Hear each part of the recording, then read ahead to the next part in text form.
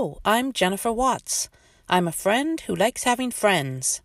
On the You Too, Me Too podcast, we talk about friendship, the hows and whys of connecting with others, hear some wisdom from friends, and maybe choose to do a friendship challenge.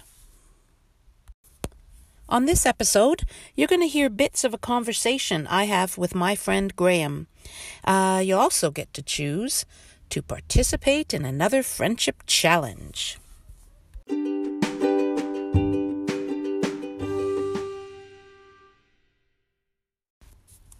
So the other day, my good friend Graham and I had a conversation, and there were bits of that conversation that I thought I would like to share with all of you, because they were interesting and maybe insightful and maybe something to try.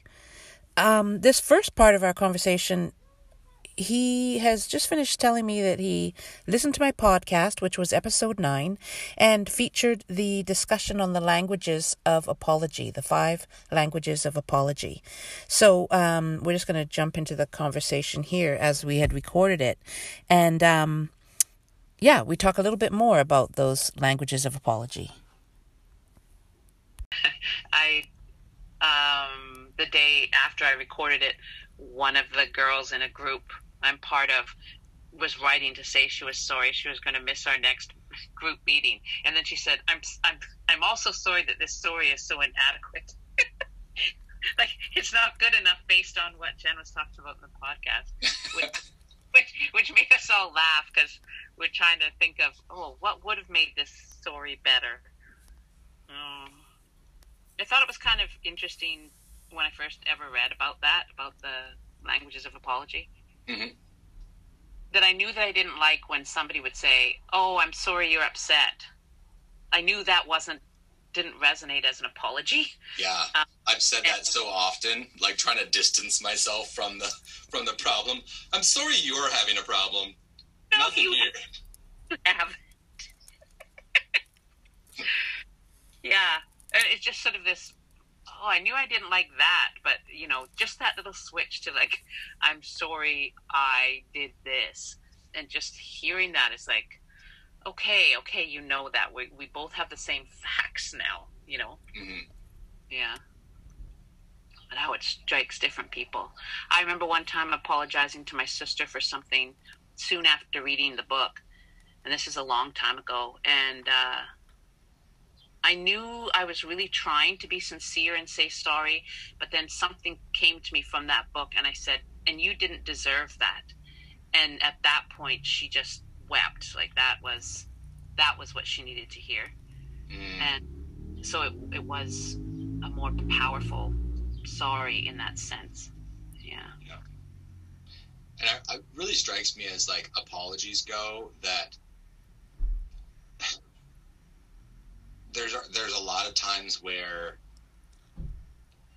like, we're feeling the guilt, and the apology is kind of this way that we absolve ourselves of the guilt. Right. And as I was listening to it this morning, I was curious about that, because it was like, if you're not careful, it could potentially be, I absolve myself of the guilt by saying I was wrong. And then it's like, now there is a disparity. And I found that oftentimes, that's been in my relationship, that's been kind of like, there's a tit for tat. So when you actually acknowledge your part in it and your responsibility for how it is, then all of a sudden now you've just kind of had this disparity,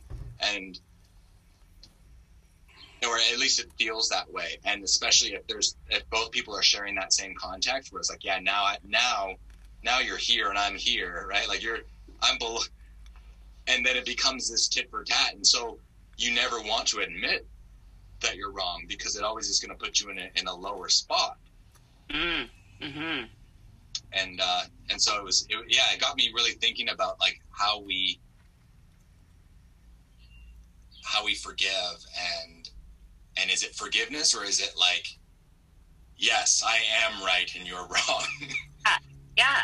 And I have a friend who, if she apologizes to her husband almost every time, that then becomes his opening to say, yeah, and also, like, it doesn't become this place of moving forward. It just stays in its and gets worse. Right. So and it really comes from that place of vulnerability when you say sorry, and when you sincerely say sorry and accept the blame for your role in it.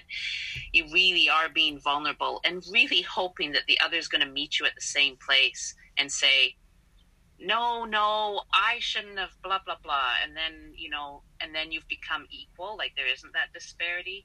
But it's hard to be vulnerable like that if they're not going to meet you in that same place. Mm-hmm. So there was more that Graham and I talked about around the languages of apology, but those were sort of some of the bits I thought that you'd like to hear.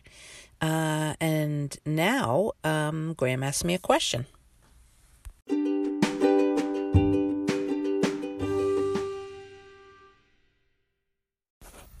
So I know the audio on this recording is a little tinny because of how Graham and I had to record it.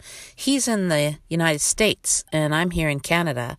And so we did our best to record using Zoom. But what he says in this next section is he asks me, what am I hoping that people will get out of the friendship challenges? Okay, here we go. What do you want people to get out of the friendship challenge? Oh, I want them to get just a little nudge to like, oh, I could do that, and sort of expand their friendship. Like, I think so many friendships stay the same. Like, they're great, and you have your own sort of life trials and stuff, but I think there's a little nudge in doing something, a little project, or naming your group, or doing a sort of 30-day something together. Just gives the opportunity to sort of expand. It's like me asking you that question at the beginning. It's just sort of like, in case this sort of, like, let's just start right away and like, okay, expand that. That's something to know about you. That's extra information. And I think by having the challenge that they can choose, it sort of is a little tiny way of expanding it if they're not going to do it themselves initially. That's so cool. I see so much opportunity for people in that. Mm-hmm. We wanted to do premarital counseling, and there was a number of things that they asked then they weren't like friendship challenge things. They were more, have you thought about having kids, or what would you do if this happened, and it helped us because we weren't coming up with that stuff on our own, and then you have this question, you're like, oh, well, we'll have to talk about that. It's helpful. Yeah. Sure. Kind of like prompts. Yeah. To start something going. Yeah, exactly.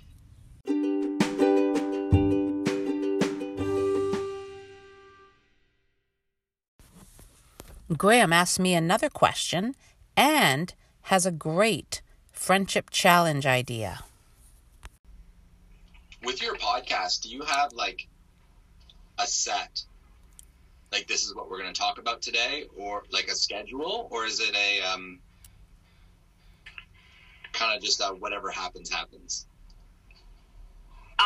Well, each week after I've done the podcast, then that's on Tuesday night, and I submit it, and it's gone. Then usually soon after, like an hour after, I'm already looking for, okay, what's going to be the main info bit for the next week? Which book, which study, so that I can start reading that and preparing that and getting ideas. But if I can notice through the week with friends or situations that there'll be a good opportunity to talk about then that subject, then that's kind of what I watch for. And then the friendship challenge usually just comes up at some point during the week. Somebody says something or does something, and I think, oh, that'd be good. So it sort of starts with that initial, like, okay, what's the topic for next week? But I don't really have a flow of like what next week's going to be or the week after that. Mm-hmm. Or sort of what's hitting me then in the moment. Yeah. I was thinking of a good friendship challenge would be to have a Zoom call with your friend record it, and then post it. I'm still here. Phew. Oh. To have a Zoom call, I missed you. To have a Zoom call. Yeah, have a Zoom call with a friend, record it, and then post it. I love that. That'd be pretty cool. And just decide to talk about something like that you both either don't know about, or maybe really care about, or want to learn about, so then you'd have to go do some research on it. And just decide on a topic and then talk about it. That's really fun, especially right now where, you know, it's tricky to get out and be, but to have that kind of planned. Boy, I really like that idea. And you could post it like you were mentioning on Instagram. Or, Yeah.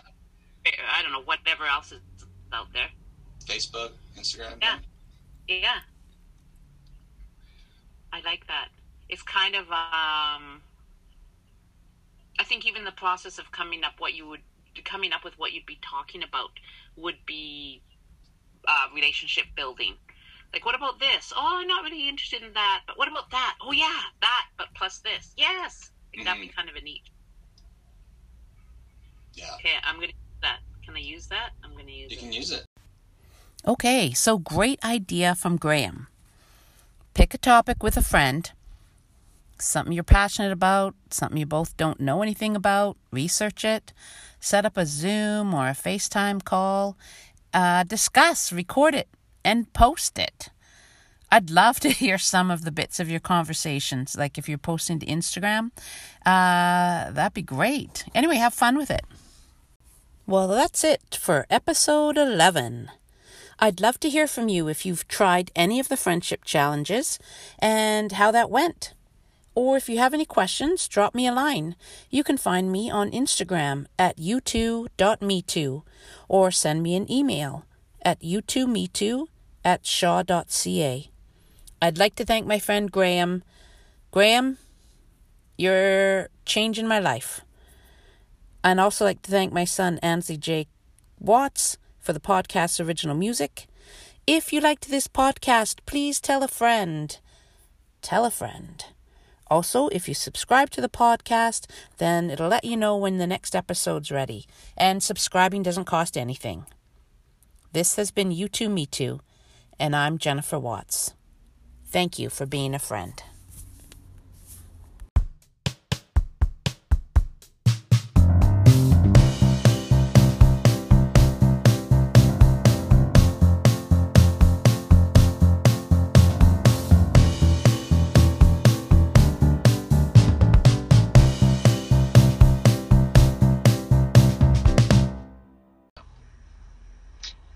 Well, this has been wonderful. Thank you for having me on your show. My pleasure. Totally. I'm excited to hear the next podcast and to continue listening. You got some great stuff going on, Jen. Thanks. And you can apologize to Chris for all the paparazzi that's going to be around your house after this podcast hits. Yeah, I know. Do you have any tips on how to deal with that? Yeah, I would say you need to get definitely blackout blinds so they can't tell if you're home or not when the light's on. Okay. That's helpful. Should I hire a chauffeur?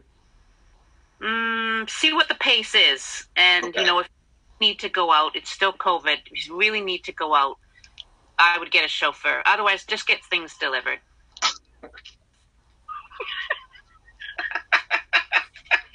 Thanks, Jen. Thank you, Graham. See you Talk to you later. soon. Bye. Bye.